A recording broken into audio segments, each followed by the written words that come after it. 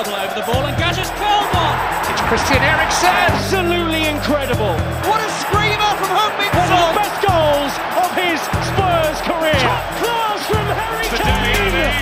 Through to Lucas Moura. Absolutely unbelievable. Hei sann, og velkommen tilbake til nok en episode av Tottenham på 12. Lørdag kveld, i går kveld, spilte Spurs borte mot Liverpool på Anfield og fikk med seg 1 poeng i en match som til slutt enda 1-1. Jeg sitter her som alltid med Lars Peder Hellerud, og Lars Peder, hvordan vil du beskrive gårsdagens kamp? Jeg synes det var mye bra, egentlig. En veldig bra gjennomført bortekamp av Tottenham på en fryktelig vanskelig bane. Hadde vel ikke veldig mye tro på forhånd om at de skulle komme derfra med noe som helst. Så at det blir 1 poeng, det er jo isolert sett bra, selv om vi gjerne skulle sett alle 3. Det hadde betydd veldig mye i den topp 4-kampen, men alt i alt en bunnsolid, veldig bra gjennomført bortekamp av Tottenham. Ja, helt enig. Det var en veldig oppløftende prestasjon, og så er det jo sånn når en leder en kamp, og så vinner ikke den til slutt. En sitter igjen med en liten følelse av hva som kunne ha vært, men samtidig som en satt med det håpet om at en kanskje skulle ta seieren, så satt en liksom med den følelsen av at det kom til å komme et mål til Liverpool, ikke sant, Lars Peder? Ja, selv om Liverpool skapte ikke så veldig mange store sjanser, så hadde de jo tidvis et ganske massivt trykk på Tottenham, ja. Og ja, jeg sjekket pulsen min utover i andre omgang på 1-0 der, og den var ganske høy, altså. Så jeg hadde jo, klokka bikka 70 minutter, og man begynte å se 90-minuttersmerket i de fjerne, så fikk man jo et lite håp at kanskje kan dette faktisk gå, men jeg satt jo med en liten følelse hele tiden av at Liverpool kommer til å score et mål her, og det skjedde. Det litt irriterende måten det skjer på, da, for det jo et drittmål. Det vel et skudd som på vei utenfor der, så det, måten det skjer på jo irriterende, men alt i alt så synes jeg vi skal ta det poenget der og være ganske så fornøyd med det. Ja, absolutt. Vi må snakke litt om kampplanen til Antonio Conte. Vi kan jo si det at det var ikke den mest ekspansive planen. Lite ball, holdt seg ganske kompakt og organiserte defensivt, sendte ikke for mange fram når de først angreip. Men vi må jo kunne si det at kampplanen var perfekt, og den var veldig godt utført også, ikke sant, Lars Peder? Ja, det jo 2 ting som må klaffe hvis man skal komme fra den type kamper med noe som helst, og det ene jo en kampplan, en god kampplan, og så det å utføre den, som også en viktig del av det. Jeg synes begge de delene så definitivt på plass i går. Jeg synes Conte og Tottenham har en veldig fornuftig inngang til den matchen, selv om Klopp ikke var alt for fornøyd med hvordan Tottenham stod ut på der, så tror jeg de som har interesse for Tottenhams beste, de synes nok dette var en riktig inngang. Det var jo en kamp og et kampbilde egentlig akkurat som forventet. Dette kunne vi jo sagt på forhånd at det ville bli senes ut som det. Liverpool med vel litt over 70% ball. Tottenham ønsker å ta de overgangene de kan ta, og får jo noen av dem. Jeg håpet nesten på enda flere. Det ble noen utover i andre omgang, men jeg håpet nesten på enda flere i første omgang i hvert fall, for det Liverpool, som du var inne på i forrige episode, Erik, de vanvittig sterke i det å nekte motstandere å ta de overgangene da, og få de bruddene. De veldig gode på den umiddelbare gjenvinningen når de i ferd med å miste ball, og det gjør at Tottenham slurver litt, synes jeg, i første omgang. De har noen potensielle overgangsmuligheter som de aldri får skikkelig liv i, men noen muligheter får de, og kan jo fort skåre også mer enn det ene utover i andre omgang der, men en kamp som forventet, vil jeg si, der Tottenham egentlig utfører en match på Anfield akkurat som man må per nå for å komme derfra med poeng. Ja, det er et viktig poeng. Det sånn en kan få med seg noe fra Anfield. Det er ikke lett å komme dit og skal spille ekspansiv fotball og gå toe-to-toe med dette Liverpool-laget. Altså, det er jo rett og slett bare urealistisk. Og så må vi jo si det at Klopp er jo hatt 6,5 år blir det nå til å bygge et fundament og flere gode lag i Liverpool, mens Conte har hatt 6 måneder, og da er det klart at den legger seg litt bakpå. Jeg synes det er helt naturlig. Så får vi se om det blir litt mer ekspansivt fra Tottenham neste sesong hvis Conte har fått inn litt bedre spillere og forsatt systemet sitt enda mer enn det han har gjort hittil. Er det et resonemang du er enig i, Lars Peder? Ja, helt enig, og så er det jo sånn at altså, spiller for spiller, hvis du ser på det Liverpool-laget opp mot Tottenham-laget, så er jo Liverpool et bedre lag spiller for spiller, og det betyr jo hvis du går ut på banen i en sånn type kamp med det formålet å skulle ha en åpen match som bølger, så vil Liverpool sannsynligvis vinne den matchen, fordi de har mer kvalitet i laget sitt per nå enn det Tottenham har. Det betyr at man må være smartere enn dem. Man kan sammenligne litt da, hvis det er 2 biler som skal kjøre om kapp, og den ene bilen er litt raskere enn den andre, så kan ikke den treigeste bilen, den kan ikke forvente å rett og slett bare kjøre fra den raskeste bilen. Altså, du er nødt til å da være smartere i svingene, du må posisjonere deg bra i veibanen, sånn at du kanskje kan vinne ved å være smartere enn motstander, og det er litt sånn her også. Altså, Tottenham må ha en klok inngang til en sånn type kamp hvis de skal ta poeng per nå, for spiller er Liverpool per 2022 helt klart bedre enn det Tottenham er. Ja, absolutt. Det er jo som å denne kontrasten og den sammenligningen jeg skal dra nå er jo alt for lang, men dere skjønner jo sikkert likevel. Det er jo som å stille opp i et drag race der Klopp har en Lamborghini mot en Skoda Octavia, liksom. For Conte er ikke helt sånn da, men likevel, det er litt samme premisser da, på en måte. Du må være litt smart. Du kan ikke bare prøve å stille opp i et drag race. Det må faktisk være en bane med litt svinger og litt muligheter for å kunne gjøre noe annet enn å bare kjøre rett fram mot motstanderen, rett og slett. Men det ene poenget jeg får med seg nå da, Lars Peder, som jeg fikk med seg fra gårsdagens kamp, betyr det noe som helst, eller? Ja, det vet vi jo ikke ennå.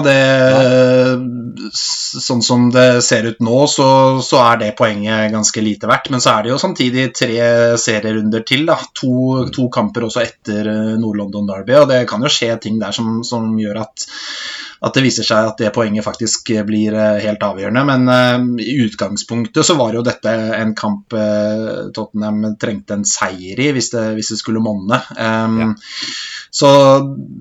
Men man vet jo aldri, altså det er jo det som jeg begynte å tenke på litt i stad, det var jo altså, ta den Brighton-kampen, ikke sant, som Tottenham aldri klarer å få hull på Brighton og spiller en ganske dårlig kamp, og så får de det der ene målet imot helt på tampen, og det baklengste, altså, hadde den kampen bare sklidd ut i 0-0 da, og det hadde blitt 1 poeng, da hadde Tottenham hatt alt i egne hender nå, så man vet aldri, altså 1 poeng på Anfield, det kan godt kanskje vise seg at plutselig at det blir veldig viktig likevel, så det er fortsatt mange timers fotball som skal spilles, så kanskje vi får håpe at det er det poenget som avgjør til slutt.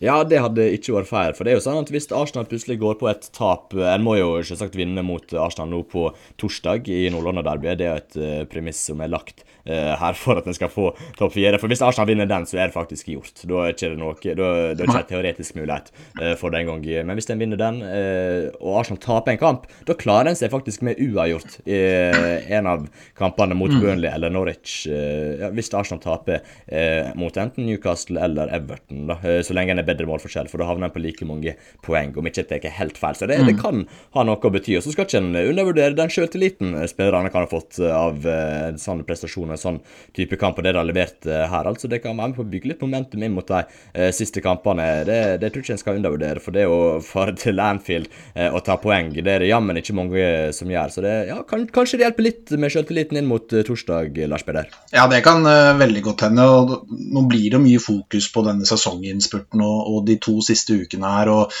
det klart det kan veldig godt hende at det poenget de får med seg fra Anfield, at det kan være positivt inn mot Arsenal-kampen, men hvis vi ser det litt sånn i lengre linjer også da, så tror jeg det at de viser nå at de har nå gått 4 kamper denne sesongen uten å tape for City og Liverpool, har 8 poeng på 4 kamper der, og viser jo at de konkurransedyktige mot noen av verdens aller beste lag, og det også tenker jeg kan være en veldig positiv greie å ta med seg inn mot sommeren og neste sesong også da, for her ser man jo at de faktisk kapable til å matche de beste lagene i ligaen, og så trenger de noen flere strenger å spille på som gjør at de også tar de poengene de trenger mot Burnley og Southampton da, som liksom et sånn veldig godt bilde denne sesongen. Der har de avgitt alt for mange poeng, lag som har en helt annen tilnærming enn det Liverpool og City har, og i sum da, hvis de skulle klare å få på plass de strengene, så kan jo Tottenham plutselig bli et lag som med å kjempe veldig høyt oppe på tabellen, så jeg tror ikke vi skal undervurdere den effekten matchen i går har også på litt lengre sikt enn bare akkurat sesonginnspurten i år altså. Ja, veldig interessant. Det kan love godt for neste sesong. Det altså, vi må snakke litt om skåringa, Lars Peder. Det var jo høydepunktet i kampen, 1-0-skåringa til Tottenham. Mange andre fine momenter også, som vi sikkert skal innom litt etter hvert, men skåringa spesielt. Lloris perfekt passning ut til Emerson der, som plutselig er over på venstre side av en eller annen grunn. Han lemper den over til Kane, som fikk kontroll på ballen, fikk føre den ganske upressa fremover der. Fann seg signalen som holdt seg iskald, og sånn hadde funnet en god posisjon innenfor mål. Rett og slett et veldig fint angrep, ikke sant? Ja, kjempefint. Det starter jo helt bak med Lloris og et bra utspill, og det jo, jeg tror det den neste igangsettingen han har etter at han har kastet ballen rett i motstander her, så han traff jo langt bedre på denne da.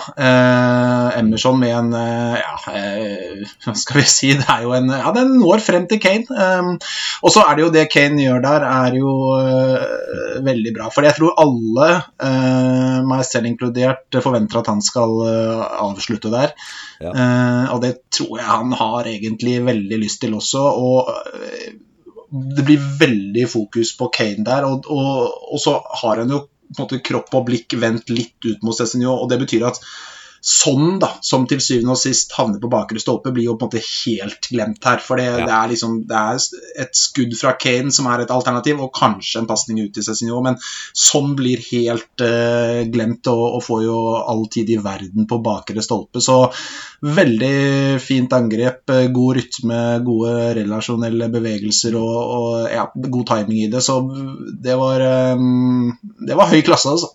Ja, det var rett og slett det. Så skal det sies at jeg var ikke spesielt imponert over måten Liverpool forsvarte seg på akkurat der. Det var vel sånn 4 spillere i midten. Hvis du teker Kane, Son og Sessignon som en slags triangel, så var det 4 Liverpool-spillere i midten der som ikke klarte å stoppe der. Fabinho veldig lite press på Kane der, om ikke husker helt feil. Robertson som opphever offsiden på Sessignon når han prøver å følge Son, men så ender han opp med å ikke gjøre noen av delene. Så det var veldig fint spilt ut av Tottenham, så fikk jeg kanskje litt hjelp med dårlig forsvarsspill der, men det jo den risikoen Liverpool teker når de setter opp som de gjør også. Men dette kontelaget, Lars Peder, du nevnte jo den statistikken mot Man City og Liverpool din sesongen. 2 seire mot City, 2 uavgjort mot Liverpool, 8 av 12 poeng mot, kanskje verdens 2 beste lag, kan en si. Dette kontelaget rett og slett satt opp for å slå antatt bedre lag? Ja, jeg tror de trives vel så bra i sånne kamper som hjemme mot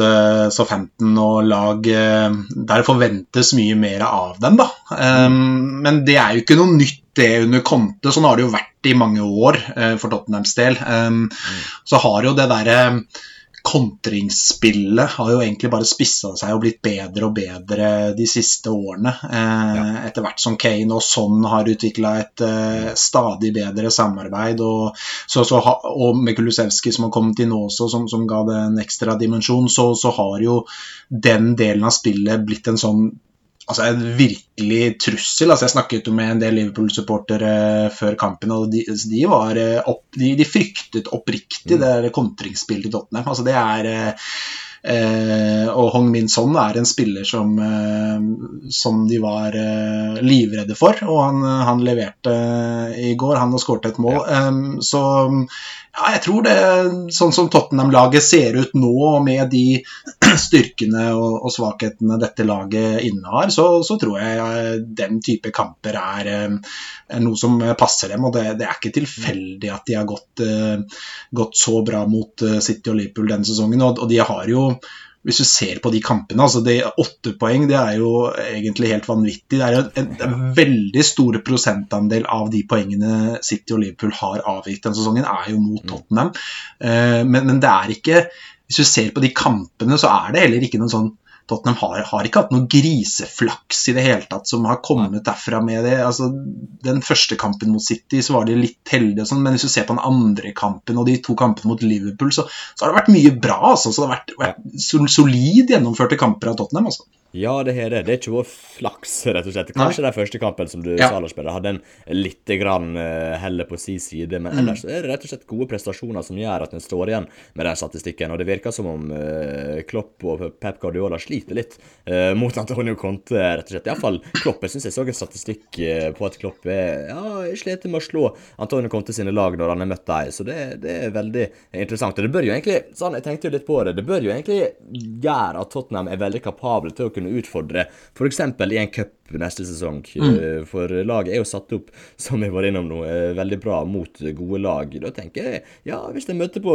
City eller Liverpool i en kvartfinale der, da, så liksom mulighetene for å gå videre absolutt til stede, så ja, det kan være duket for et trofé neste sesong. Det skal ikke vi ta helt av her, men likevel, jeg føler dette laget veldig godt satt opp for å kunne gå på et cuprun også. Du enig i det?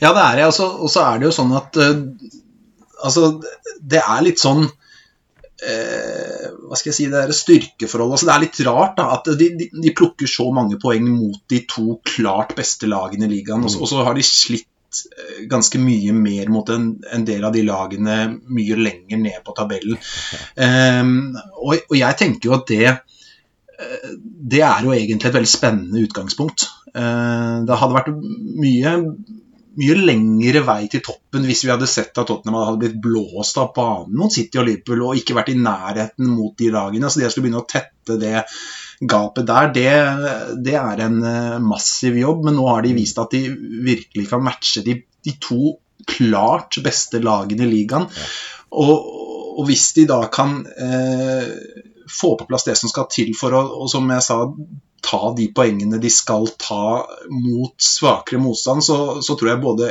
i cuper, men også i ligaen da, så tror jeg at de kan være i stand til å bite skikkelig bra fra seg. Og så vil jeg bare si en ting også, at vi snakket om at de var litt heldige mot City i den første kampen.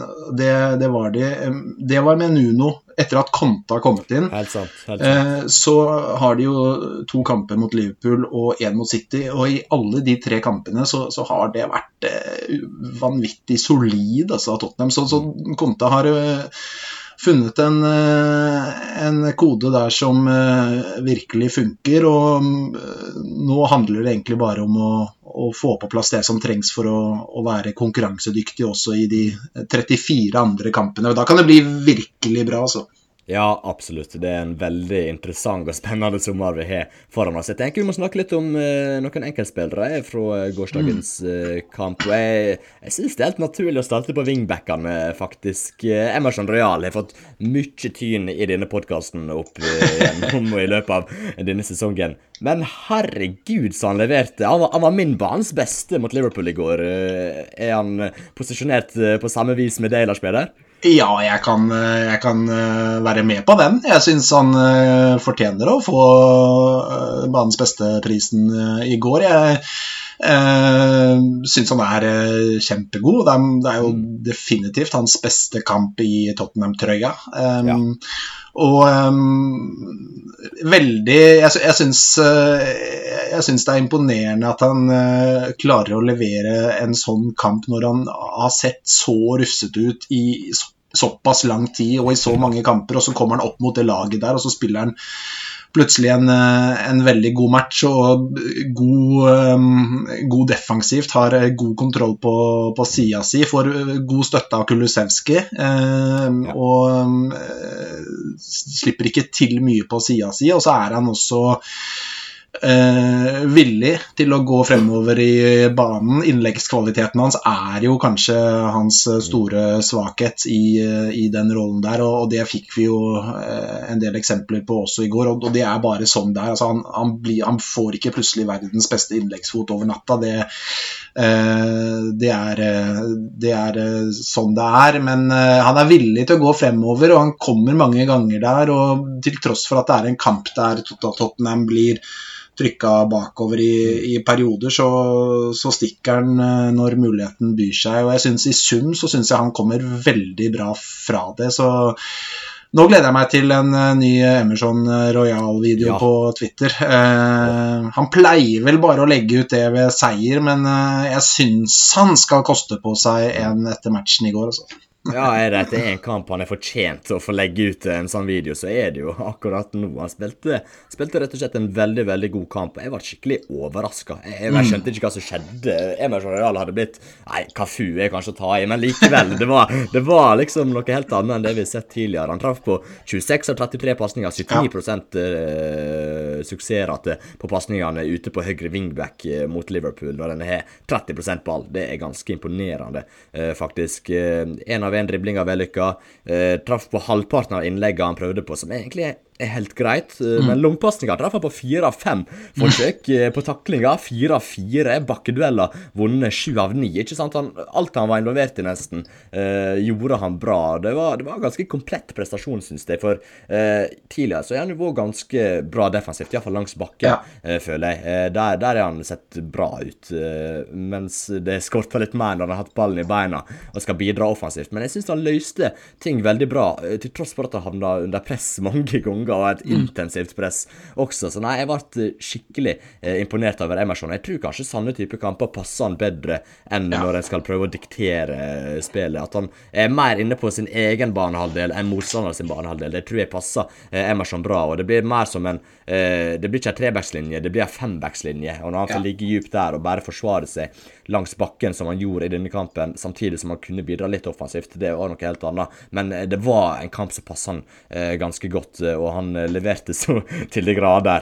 Nei, jeg ble ganske sjokket, til tross for at det er et kampbilde som skal passe han bra. Det var jo bare så gledelig at han leverte i går. Ja, det var det, og han har jo sin styrke i det defensive. Han er jo opprinnelig en høyrebekk og har jo sin styrke i det defensive, og sånn sett så er, som du sier, kanskje dette egentlig en kamp han er vel så komfortabel med som en hjemmekamp mot Burnley, der han skal komme veldig mye og bidra fremover, men jeg synes også det virket som ting falt litt på plass for han da, ganske tidlig i matchen. Han lyktes med en del involveringer tidlig, traff med noen passninger.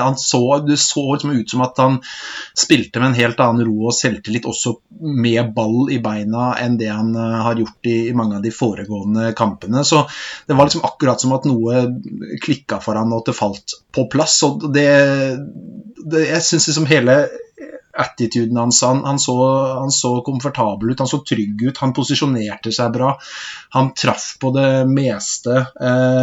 Jeg synes det var gøy å se, og det kan være liksom, kanskje er det en sånn kamp som skal til da. Vi husker jo Doherty som plutselig fikk en god match og fikk en assist og en scoring i en kamp, og så var han plutselig veldig mye bedre enn det han hadde vært, og nå kan vi bare håpe i hvert fall at kanskje kan dette være det som skal til for at Emerson kan spille noen brukbare, gode kamper ut sesongen, for det trengs det. Det er han som skal spille den posisjonen de 3 siste kampene.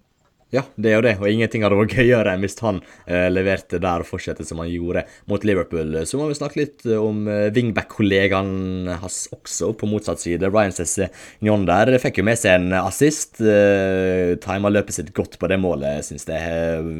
Kom inn i rommet på helt rett vis, og var ellers ganske god. Jeg synes ikke han gjorde for mye offensivt foruten den assisten, men jeg synes han var veldig solid defensivt, i likhet med Emerson traff på 4 av 5 taklinger skåringer, 5 av 7 bakkedueller vunnet også, så det var rett og slett en veldig solid kamp fra Sessegnon, synes jeg. Jeg var med på å holde Salah, Trent til dels stille også, og ja, det var en positiv forestilling fra han, og det er jo det en trenger med Sessegnon, for han trenger liksom en positiv opplevelse for at han skal begynne å fortsette å levere konsekvent, så lenge han ikke blir skadet en eller annen gang før sesongslutt nå, så tror jeg han skal kunne få seg noen fine kamper mot tampen av sesongen. Hva synes du om Sessegnon sitt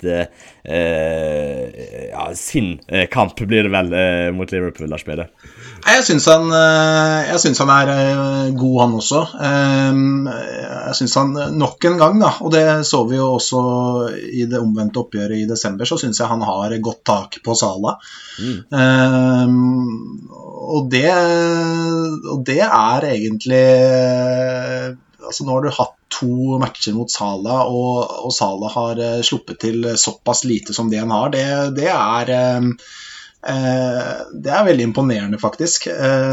Så han ser liksom ikke ut som en sånn typisk god defensiv, han ser litt sped ut og sånn, men jeg synes han har blitt ganske ordentlig der, og har hatt god kontroll på Salah i 2 matcher nå, og mot City også spilte han i den posisjonen og hadde god kontroll på siden sin, så han har klart å demme opp bra mot god motstand. Så synes jeg fortsatt det blir litt ujevnt det han leverer fremover, men jeg synes det var antydninger i går. Skåringen er jo selvfølgelig helt fantastisk, der er han veldig bra og på plass og ser sånn, så det er bra, men jeg skulle gjerne sett at han utvikler og blir enda litt råere mot en med ball. Jeg synes fortsatt det er litt øya ned i gresset og alltid gå på utsiden og lukke øya og håpe å treffe med en. Blir noen corner og sånt ut av det, men skulle gjerne sett at han blir enda litt mer uforutsigbar, at han blir litt vondere å møte en mot en, for jeg synes ikke han er helt der ennå, så det kan være et utviklingspotensial for en kommende sesong, men det bor noe i Sessegnon, det gjør det, så jeg tror, og han er fortsatt veldig ung, jeg tror han kan bli veldig bra. Jeg synes det var en positiv kamp av han i går også. Ja, absolutt. Jeg synes han leverte, som du sier, han er ikke helt den råe wingbacken. Han er ikke noe eksplosiv fart eller noe sånt, så han må ta det litt på smartness, men helt enig. Han må bli litt mer utforutsigbar i måten han løser ting på, for det blir veldig mye på utsida. Det kan fungere i visse tilfeller, men jeg tror han blir enda mer effektiv hvis han klarer å tillegge seg litt flere måter å løse de situasjonene på. Da tror jeg han kommer til å blomstre enda mer. Vi må prate litt om midtstopperne også, Lars Peder. Vi kan ikke glemme deg, for jeg synes egentlig alle 3, Christian Romero, Eric Dyer og Ben Davies leverer gode kamper. Dyer står jo som en klippe i midten der, mens både Davies og Romero har noen heroiske involveringer. Romero med heading der, som stuper frem på Davies med en fantastisk blokk på et forsøk fra Salah, var det vel. Alle midtstopperne leverte egentlig veldig solide kamper, Lars Peder. Ja, det var veldig bra. De sto veldig bra, og det er de er en viktig årsak til, altså de rydder veldig godt inn i feltet der, og Liverpool slår mange innlegg, og det tar Tottenham seg stort sett veldig bra av ved Romero, Dyer og Davies, og jeg synes det var gledelig å se den der offerviljen, altså det var ekstremt offrende, altså de kastet seg inn i skudd, og de stupte ut ball, og det var liksom, det virket som det var en veldig yrkesstolthet i går, og et genuint inderlig ønske om å holde Liverpool unna eget mål, og jeg synes med tanke på hvor mye ball Liverpool har, og hvor mange gode spillere Liverpool har fremover i banen, så er det veldig imponerende hvor lite de slipper Liverpool til, da, hvor få store målsjanser de slipper til, og der skal Romero, Dyer og Davies ha en veldig stor del av æren for det, så jeg synes alle de 3 kommer strålende fra det. Ja, absolutt. Som sagt, Mohamed Salah var jo helt stille. Mané også synes jeg ikke var spesielt mye involvert. Luis Diaz skapte jo litt problemer. Han jo i veldig god form og en veldig god spiller også, men totalt sett klarte han rett og slett å låse av Liverpool på en veldig, veldig god måte. Og Liverpool enda med en XG på rundt 1, tror jeg. Og det mener jeg på omtrent den nest laveste XG-en der da, denne sesongen. Det synes jeg forteller ganske mye om hvor god denne kampen var sett med defensiv øye fra Spurs, og det var rett og slett veldig, veldig solid levert, og de virkelig klarte å danne en trio, de tre bak Romero, Dyer og Davis. De liksom de begynner å skjønne hvor hverandre beveger seg, og nei, det en god forståelse de imellom, og de tre spillere som komplementerer hverandre veldig bra i den trebackslinja, så det virker som jeg har funnet en god balanse der, Lars Peder. Ja, det gjør det, og det ikke mye de skaper, som du sier. De har en ganske lav XG, Liverpool, og hvis du ser på det de skaper i åpent spill, da, så jo det 0,28. Ja. Så det jo stort sett på dødballer de skaper det meste. Så det å slippe til Liverpool 0,28 expected goals på Anfield mot det galleriet av gode fotballspillere som Liverpool tross alt har, det meget imponerende. Tottenham skapte jo faktisk mer i åpent spill enn det Liverpool gjorde i går. Ja, tenk på det. Den Van Dijk-headinga vel kanskje den største de hadde på dødball, om ikke tenker helt for den gikk jo i tverrligere. Den kunne fort gått i mål for så vidt, men så traff de jo på et skudd som hadde 0,03 XG med Luis Diaz der. Men det jo den risikoen den teker når den legger seg litt bakpå, og motstander har mye ball. Da en litt mer mottagelig for deflections og sånne type ting. Altså det sånn det er den risikoen teker med den kampplanen. Hvis du ser på resten av laget, da, for så vidt sentral midtbane, jeg synes Rodrigo Bentancur kom seg en god del i andre omgang, synes jeg. I hvert fall første halvdel av andre omgang synes jeg han var veldig bra. Sleit litt i første omgang, hadde noen balltap her og der som jeg ikke var helt fornøyd med, men totalt sett en grei kamp. Høibjerg var egentlig litt imponert over. Jeg synes han tok veldig mange gode løp faktisk, inn mellom midtstopper og back til Liverpool. Der dukket jo opp helt på slutten, og kunne jo slengt at det egentlig bare hedda på mål, men jeg tror han rett og slett hadde bare bestemt seg for at den skulle bort til Kane, og så klarte ikke han å endre det tankesettet på en måte, men han havnet i en veldig god posisjon der, nok et godt løp, og så var han jo på et godt løp i første omgang der når Kulusevski fann han med god passning og hadde ganske mye rom å bevege seg i, så jeg synes Høibjerg hadde en god kamp, en bedre kamp enn Bentancur, men totalt sett så gjorde han jo en veldig hederlig jobb på midtbanen der, sprang mye og jobbet hardt for å holde seg i den defensive organiseringen der, Lars Peder. Hva kan du si om det de to på midtbanen leverte? Nei, jeg enig i det du sier. Jeg synes Høibjerg var den beste av de to i går. I en kamp som vi så på Anfield, hvor det koker litt rundt deg. Det fordi at du møter så bra lag, at du nødt til å være ekstremt påskrudd hele veien, så Høibjerg en veldig, veldig fin spiller å ha utpå der. Han tar for seg og har noen lederegenskaper og en attitude og en eksempelets makt utpå der som smitter over på de andre, og veldig, veldig fin å ha i den type matcher, og Høibjerg får jo litt kritikk, litt for mye kritikk, synes jeg, fra en del supportere, men jeg synes han har noen kvaliteter og egenskaper som jeg synes dette laget trenger, og i en kamp som i går, så tror jeg det veldig viktig å ha en spiller som han utpå der, så jeg synes han også han hadde en del offensive løp, som du sa. Det synes jeg det ønsker jeg egentlig å se litt mer av han, fordi at jeg føler, og det har vi snakket om tidligere også, at det har han mer i seg enn det vi ofte ser i Tottenham-drakta. Jeg synes han har blitt for ofte i Tottenham en litt sånn at han skal være en sånn ødelegger og bare være et rivjern og en defensiv kraft, men han har egentlig en del offensive kvaliteter som jeg gjerne skulle sett at han fikk vist frem litt oftere, så vi så litt av det i går, og det synes jeg skulle jeg gjerne sett enda mer av også. Når det gjelder Bentancur, så synes jeg i første omgangen synes jeg han sleit ganske fælt, altså. Jeg var ikke imponert over Bentancur før pause i går. Jeg synes det var akkurat som at det gikk et knepp for fort for han. Ja. Det jo ikke så veldig lenge han har vært i Premier League og kommer fra Serie A der ting går litt saktere enn det gjør i Premier League. Det der tempoet vi så på Anfield i går ganske ekstremt, altså. Det gikk så fort ut på der at det ikke bare å gå inn der når du ikke har veldig mange kamper fra før i den ligaen, og så skal du bare kneppe opp og bli en del av det.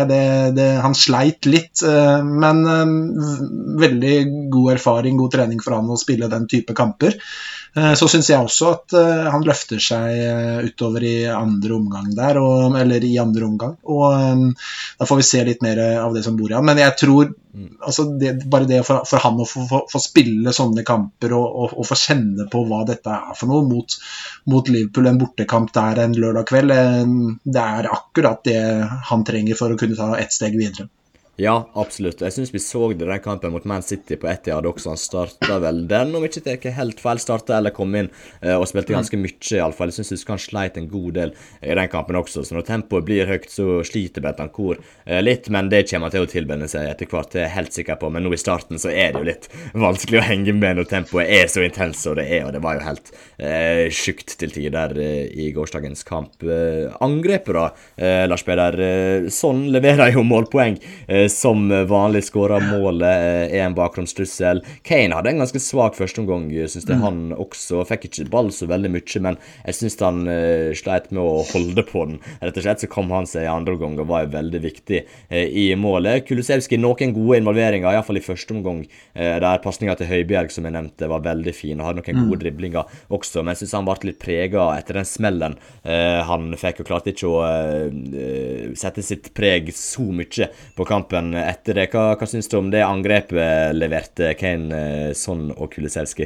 Jeg enig, de hadde litt hver sine perioder, føler jeg. Jeg synes Kulusevski frisk fra start der og gjør noen ting ut på høyre siden der som et veldig høyt nivå over. Det nesten sånn at man av og til lurer på hvordan han klarer å komme seg ut av det som venstrebeinspiller, så klarer han å få vendt seg innover i banen og skaffe seg plass og finne gode alternativer gang på gang. Det høy klasse, så blir han litt borte etter hvert, synes jeg. Det kan godt hende det litt i forbindelse med den smellen som du sier. Så jeg synes han var best i starten, og så synes jeg Kane blir bedre utover i kampen. Sliter litt innledningsvis, synes jeg. Sliter med å få tak i ball, holde på ball, finner ikke, altså prøver jo, vi ser at han ønsker å se etter en sånn, og han ønsker å få vente opp og sånn, men det blir litt uvenn med ballen, og det blir ikke veldig flyt for han innledningsvis, og kanskje i første omgang, så synes jeg han løfter seg ganske mye etter pause. Da har han noen veldig fine touch og gode involveringer, og jo veldig delaktig i scoringen, og får også vist en del ellers også. Jeg synes han god etter pause, så en god andre omgang synes jeg av Kane, og så det jo sånn da, som han jo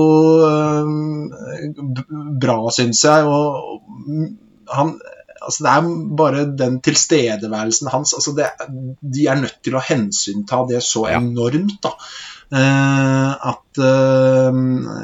så det nok en spiller de har enorm respekt for, og jeg synes vi får sett han noen ganger der hvor han blir satt opp. Jeg håpet han skulle bli satt opp enda litt flere ganger da. For jeg mot den høye fireren til Liverpool der, den som sto såpass høyt, så det potensialet for å kunne finne sånn enda litt oftere, men jeg synes alt i alt så kommer han også bra fra det. Ja, absolutt, men jeg helt enig. Det var liksom noen muligheter til å kunne skape ganske store sjanser hvis de nesten bare hadde slått den blindt inn i bakrom, faktisk. Det var så store rom å utnytte der, så det synes jeg en kunne gjort mer hvis en skal pirke på noe. Men bare for å touche litt innom det med Kulusevski i første omgang, når han hadde den gode perioden fra start der, han var veldig viktig for å ta ned det trøkket og den malinga som Liverpool holdt på med i starten der. For Kulusevski utrolig god til å holde på ball, skjerme ball og skaffe frispark. Og det teker ned det trøkket som Liverpool tidvis klarte å skape på Tottenham der, så han var veldig viktig i den fasen av spillet. Altså, Lars Peder, før vi går videre til Nord-London derby på torsdag, er det noe mer du vil si om Liverpool-matchen? Nei, jeg synes jeg sitter igjen med en god følelse fra den matchen der, og jeg synes det gledelig å se at det ganske, altså i hvert fall en del spillere som leverer en av sine beste kamper på ganske lang tid mot den type motstand. Det sier meg at det en karakter i dette laget her, og jeg også imponert over jeg var veldig spent på hva som skulle skje etter at Liverpool fikk 1-1.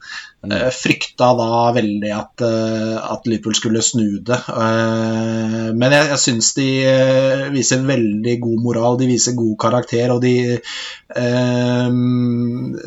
litt sånn som vi så mot City da, etter at City fikk den der utligningen sin 2-2, så går jo Tottenham opp, altså, da tenker man også liksom, der røyk 2 poeng og skårer sikkert City 1 mål til liksom, men nå, igjen da, sånn som mot slutten, ikke sant, borte mot Liverpool, så har jo Tottenham egentlig et par store muligheter, og jeg synes de viser karakter, jeg synes det en moral og en karakter i dette laget under Conte som jeg liker. Jeg synes det lover bra for fremtiden. Ja, det det rett og slett en gjeng som ikke kapitulerer, uansett hva som kommer imot deg, og det veldig gledelig. Det virker som Conte klart å få deg til å tro på seg selv. Som sagt, Lars B, der Arsenal på torsdag, Nord-London der, vi jo snakket om denne kampen litt tidligere her og der. Nå skjer det faktisk, den har jo blitt satt opp der. Vi venter på den ganske lenge nå. Det en stund siden den ble satt opp. Jeg synes det stygt gjort å sette opp denne kampen så sent i sesongen. Altså, det skulle ikke vært lov, spesielt med tanke på hvordan laget plasserte på tabellen, og hvor mye det har å si på en skala fra 1 til 10, Lars Peder. Hvor nervøs du for denne matchen? Jeg veldig nervøs for det, og jeg må si jeg synes det dårlig gjort da, av FA å sette opp. Først så setter du opp Liverpool-Tottenham klokka 8:45 eller 9 på kvelden, og så setter du opp Tottenham-Arsenal klokka 9 eller på kvelden, og så, jeg mener det hadde vært bedre å bare spille de kampene klokka 8 om morgenen, og så bli ferdig med match, liksom. Men, så det blir en lang og nervøs torsdag frem til kampstart. Jeg veldig spent på den kampen, fordi altså, det mye på spill. Det jo 2 kamper etter dette som vi håper jo at skal bety mye. Og hvis Tottenham skulle ryke for Arsenal, så jo sesongen ferdig. Da blir Tottenham nummer 5. Hvis Tottenham slår Arsenal, altså de kan ikke gå forbi Arsenal, selv om de slår Arsenal, så går de ikke forbi Arsenal på torsdag, men da det 2 runder igjen.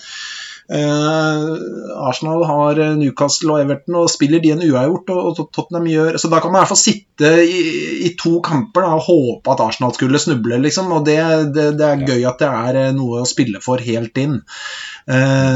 Og så det jo den biten med tabell og topp 4 og sånt, og så det jo det der å altså slå Arsenal, det smaker alltid så utrolig godt, og jeg håper bare at det der blir, jeg håper det koker på Tottenham Hotspur Stadium. Jeg håper at de 60 000 som møter opp der, at de bare legger vekk mobil og alt, og bare lever seg inn i kampen og hver eneste takling, at vi får se når Romero setter inn en suser på en Arsenal-spiller ute på siden, så det 200 mennesker på tribunen nærmest, som reiser seg og bare knytter neven og jubler, at det blir en sånn skikkelig kok, og at vi får en Tottenham-scoring tidlig, og det blir en sånn skikkelig sånn god kveld da, på Tottenham Hotspur Stadium, og at Tottenham kan vinne den matchen, og jeg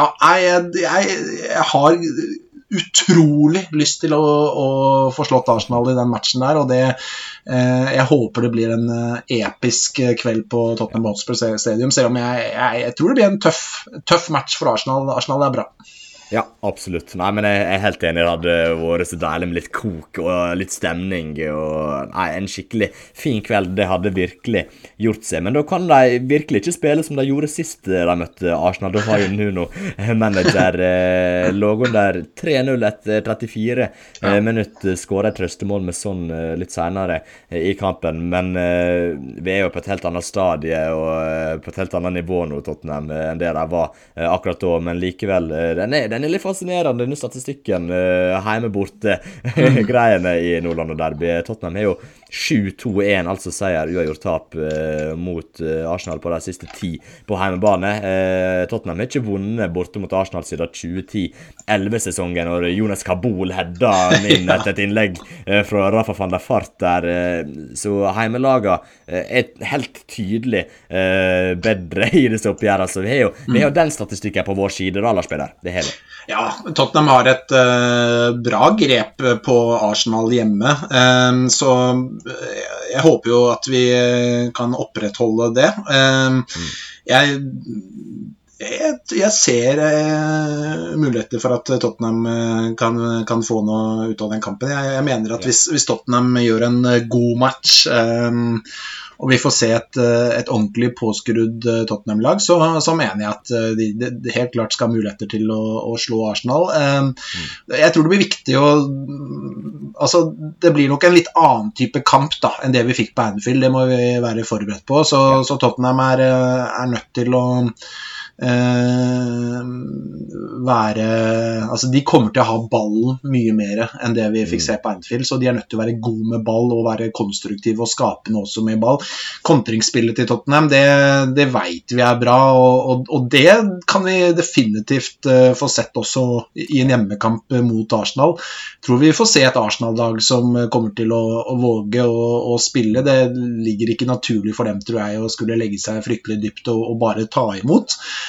Så vi vil helt sikkert se et Arsenal-lag som ønsker å spille fotball og komme etter og stå høyt i perioder, og da kan vi få se et overgangsspill og et kontringsspill som kan ta Arsenal, tror jeg. Men vi vil også se perioder i matchen der hvor Tottenham kommer til å ha mye ball og føre matchen, og jeg tror det blir litt nøkkelen her da, at Tottenham evner å skape noe også i eget spill og klarer å legge litt press på Arsenal, og det det som har vært litt utfordringen for dette laget. Ja, definitivt. Skal en klare å vinne, ikke overbevisende, men i hvert fall klare å spille på litt flere stenger enn bare disse kontringene og direkte angreper, så en nødt til å være ganske konstruktiv med ballen i laget, etablerte angrep. Det må en klare, altså. Det blir den store utfordringen mot denne kampen, å skape ting mot etablert forsvar, men ja, Kulusevski hjelper jo på når det kommer til det, så får vi se hva resten av laget klarer. Men jeg ser jo på den lagoppstillingen Arsenal stilte mot Leeds i dag, og jeg må få si, jeg ikke veldig skremt. Jeg ikke det. Det noen spillere som veldig gode. Du Bukayo Saka som fantastisk. Martin Ødegaard også spiller veldig god fotball om dagen. Martinelli kan diske opp med noe her der Nketiah også i form. Så fronttrioen, frontfireren, de ser bra ut, men hvis du ser på de bakre rekker, Ramsdale i mål, greit, ikke bare fantastisk etter nyttår han, altså på strek det noen svakheter med han, god med ballen i beina til å hjelpe laget med å spille ut bakfra, men det skal være mulig å skåre på han. Cedric Suarez på høyre høyrebacken jo ikke et førstevalg, og jo en helt grei spiller som jeg tror Hong-Min kan få en god del moro mot hvis de spiller på samme vis som i dag. Rob Holding spiller jo for Ben White som ute med skade. Rob Holding grei han, men også med han skal det kunne gå an å skape farligheter rundt. Gabriel også en god spiller, men det et ganske tregt midtstopperpar. Så hvis en klarer å finne litt bakrom der, så kan det fort bli farlig. Så det Tomiyasu som starter på venstreback for Arsenal i dag. En god spiller det også, men det liksom ikke noe det ikke noen skikkelig kvalitetsspillere i de bakre rekkene til Arsenal. Og så det jo på midtbanen Granit Xhaka og Mohamed El Neni. Det midtbanen det absolutt skal kunne gå an å spille seg rundt og forbi og gjennom på alle mulige måter. El Neni ganske flittig defensivt, ikke så veldig god med ballen. Xhaka god med ballen, men gjør veldig mye rart defensivt. Så dette Arsenal-laget, det skal absolutt være mulig å skåre ett og flere på deg, altså. Ja, jeg tenker at det et lag det mulig å skape sjanse på. Jeg satt også og tenkte på det at det et lag det mulig å skape sjanse på. Så jeg tror, hvis man kan se den samme aggressivitet i det Tottenham-laget, at de får noen brudd på dem. For som sagt, jeg tror Arsenal kommer til å gå ut der og prøve å spille fotball. Det ligger veldig for dem. Det det de jobber etter, og det har de gjort egentlig helt siden Arteta kom. Så ser vi dem som et spillende lag, og de kommer til å forsøke det. Men jeg tror at hvis vi får se et Tottenham-lag og med Bentancur og Højbjerg inne der som kan vinne sine kamper i kampen, og man får angrepet på dem da, og får satt opp Kulusevski, Kane og sånn, og så mener jeg at dette et lag det mulig å skape sjanser på, men samtidig så har de mye kvalitet fremover i banen også, så man skal ha veldig respekt for det, så det en voksen oppgave for Tottenham, men jeg mener at de skal, hvis de leverer en god match Tottenham, så tror jeg de har ålreite muligheter til å ta den. Det tror jeg også. Vi har fått inn et spørsmål fra Spursy til dagens episode på Twitter, som spør hva skal til for å slå dette Arsenal-laget. Vi har vært litt innom det der spillere, men hva det som blir viktig her? Hvor blir denne kampen vunnet eller tapt? Altså jeg tror det viktigste for Tottenhams del blir å være den beste utgaven av seg selv, og stå veldig godt bakover, at de tre bak der har en god dag som vi så på Anfield, at man kan se Emerson og Sessegnon forhåpentligvis da, som vi så dem på Anfield. Det blir helt avgjørende å vinne den midtbaneduellen, så man kan få angrepet på dem. Det mulig å få noen brudd der, og med Højbjerg og Bentancur inne sentralt. Hvis de kan vinne sine kamper i kampen og få angrepet på den bakre fireren til Arsenal, så tror jeg det muligheter. Og så jeg jo veldig spent på å se Kulusevski i den kampen her da, for jeg tror dette en kamp som jeg har litt følelsen av at kanskje kan passe han. Jeg tror vi får se en god kamp fra svensken Erik. Ja, men det tror jeg også. Hvis vi skal få litt spill mot etablert forsvar, så tror jeg fort Kulusevski kan være mannen til å låse opp Arsenal, altså. Men sånn når jeg ser på, vi har gått gjennom lagoppstillingen til Arsenal nå, så de spilte mot Leeds i dag. Jeg ganske sikker på at Kane og Son bare kommer til å kunne skape noe, og egentlig bare skåre et mål. Jeg ganske sikker på at det kommer et mål, så det handler en god del om å stenge av også.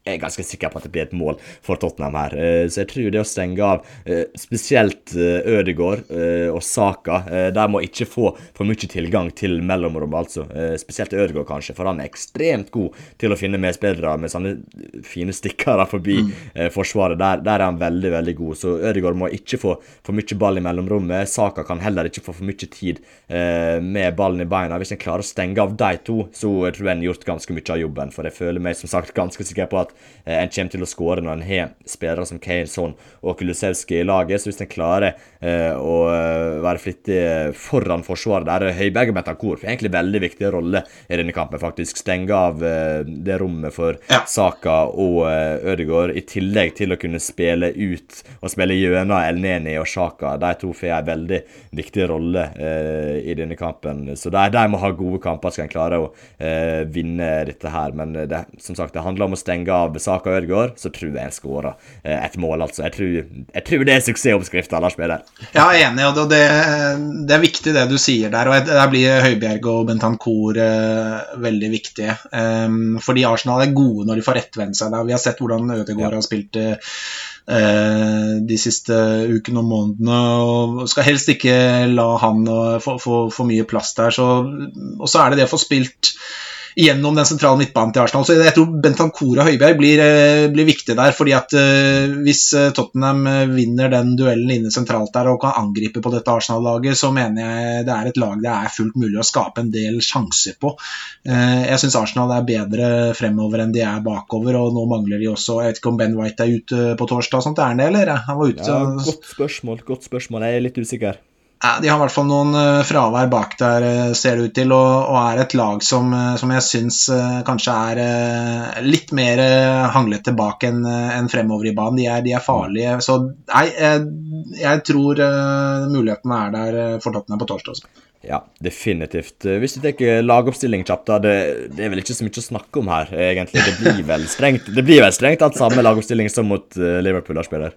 Ja, altså det jo helt sånn oppsiktsvekkende hvor få alternativer det jo, hvor lite usikkerhet det rundt uttaket. Det klart, de 11 som startet mot Liverpool, jeg klarer ikke å se for meg at det skal bli noen endringer. Det eneste som jeg kunne kanskje, jeg tror ikke det skjer, men som hvis det en ting han kunne funnet på da, så ser jeg for meg at det et eller annet sånn Davinson Sanchez inn og så Ben Davies på wingbacken, et eller annet, en sånn greie. Han satte inn Sanchez I et par av de senere kampene, så han har fått en greie der på å sette inn Sanchez og flytte Davies på wingbacken, så det kan godt hende at det et alternativ som han driver og har bak I hodet der innimellom. Eller så har vi jo den evige Bergwijn-diskusjonen. Jeg tror ikke han aktuell I det hele tatt nå, fordi Kulusevski, dette en kamp der Kulusevski virkelig kan komme til sin rett, tror jeg. Og han skal vi selvfølgelig se, og inne sentralt så det jo ikke noen alternativer til Bentancur og Høibjerg. Nei, vi får nok det samme laget. Det ser vanskelig å se hvem som skal inn også. Ja, jeg helt enig, spesielt når du har Doherty, Skip og Reguilon ute. Det liksom 3 utfordrere, eller I hvert fall noen som med I contention. Når de 3 ute, så blir det liksom veldig lite konkurranse. Som du sa, Davinson Sanchez-greia jo, det blitt en greie faktisk, når han setter han inn for wingbacken gjerne Sessignon, og så flytter han Davies opp der. Jeg tror det var for å få litt mer luftstyrke I laget. Jeg tror det derfor for Brentford, som Sanchez kom inn mot, og Liverpool, som Sanchez kom inn mot, jo veldig sterke og tunge lag på dødballer imot, så jeg tror det var litt derfor. Jeg ser ikke at Arsenal har den samme styrken på offensive dødballer eller på innlegg, så jeg tviler på vi får se den, men det er jo noe Conte har gjort tidligere, så en skal jo aldri utelukke det, men jeg ganske sikker på at vi får samme lag, altså vi må avslutte med et lite resultattips da, Lars Peder, vi må ha en liten prediction uten at det blir for jinxete hele opplegget her. Har du trua? Ja, jeg har troen på at Tottenham kan slå Arsenal. Jeg tror det blir jevnt. Jeg tror det fort kan komme mål begge veier. Jeg sitter litt sånn med en følelse av at det kan bli 2-1 til Tottenham eller noe sånt. Det pleier å bli jevne kamper, det pleier å bli skåringer, 2-1 skal vi si det da, Son og Kulusevski kanskje som målskår for Tottenham.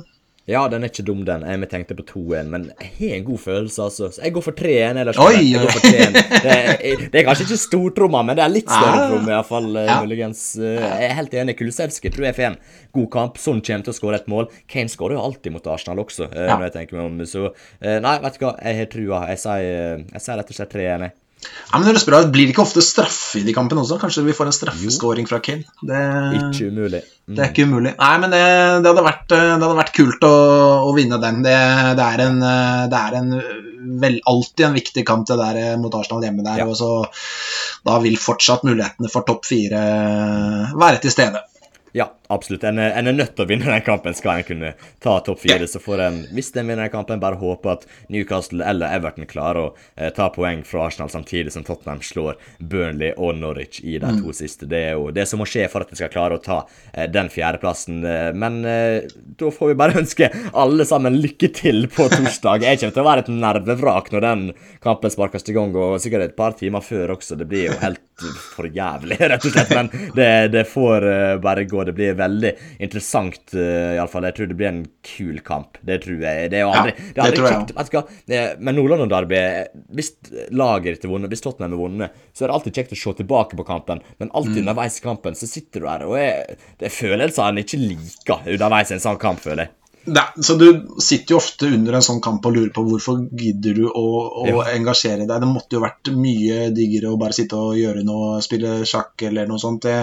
Det var å sitte og være så nervøs under, for det kan være vondt. Altså det var tidligvis ganske vondt under Liverpool-kampen i går, da det blåste litt inn i feltet der, og det var så mye på spill, og det blir sikkert enda verre mot Arsenal, så det er bare å stålsette seg for 90 nervøse minutter for supporterne. Ja, det bruker å være sånn. Ting skal som regel ikke gjøres så enkelt som mulig, men som sagt, får jeg ønske lykke til på torsdag, og så høres vi igjen veldig, veldig snart. Ha det bra. Ha det bra. Tottenham på 12 presenteres av Erik Heimdal og Lars Peder Karlseth Hellerud. Du finner oss på Spotify og andre steder der du lytter på podcast.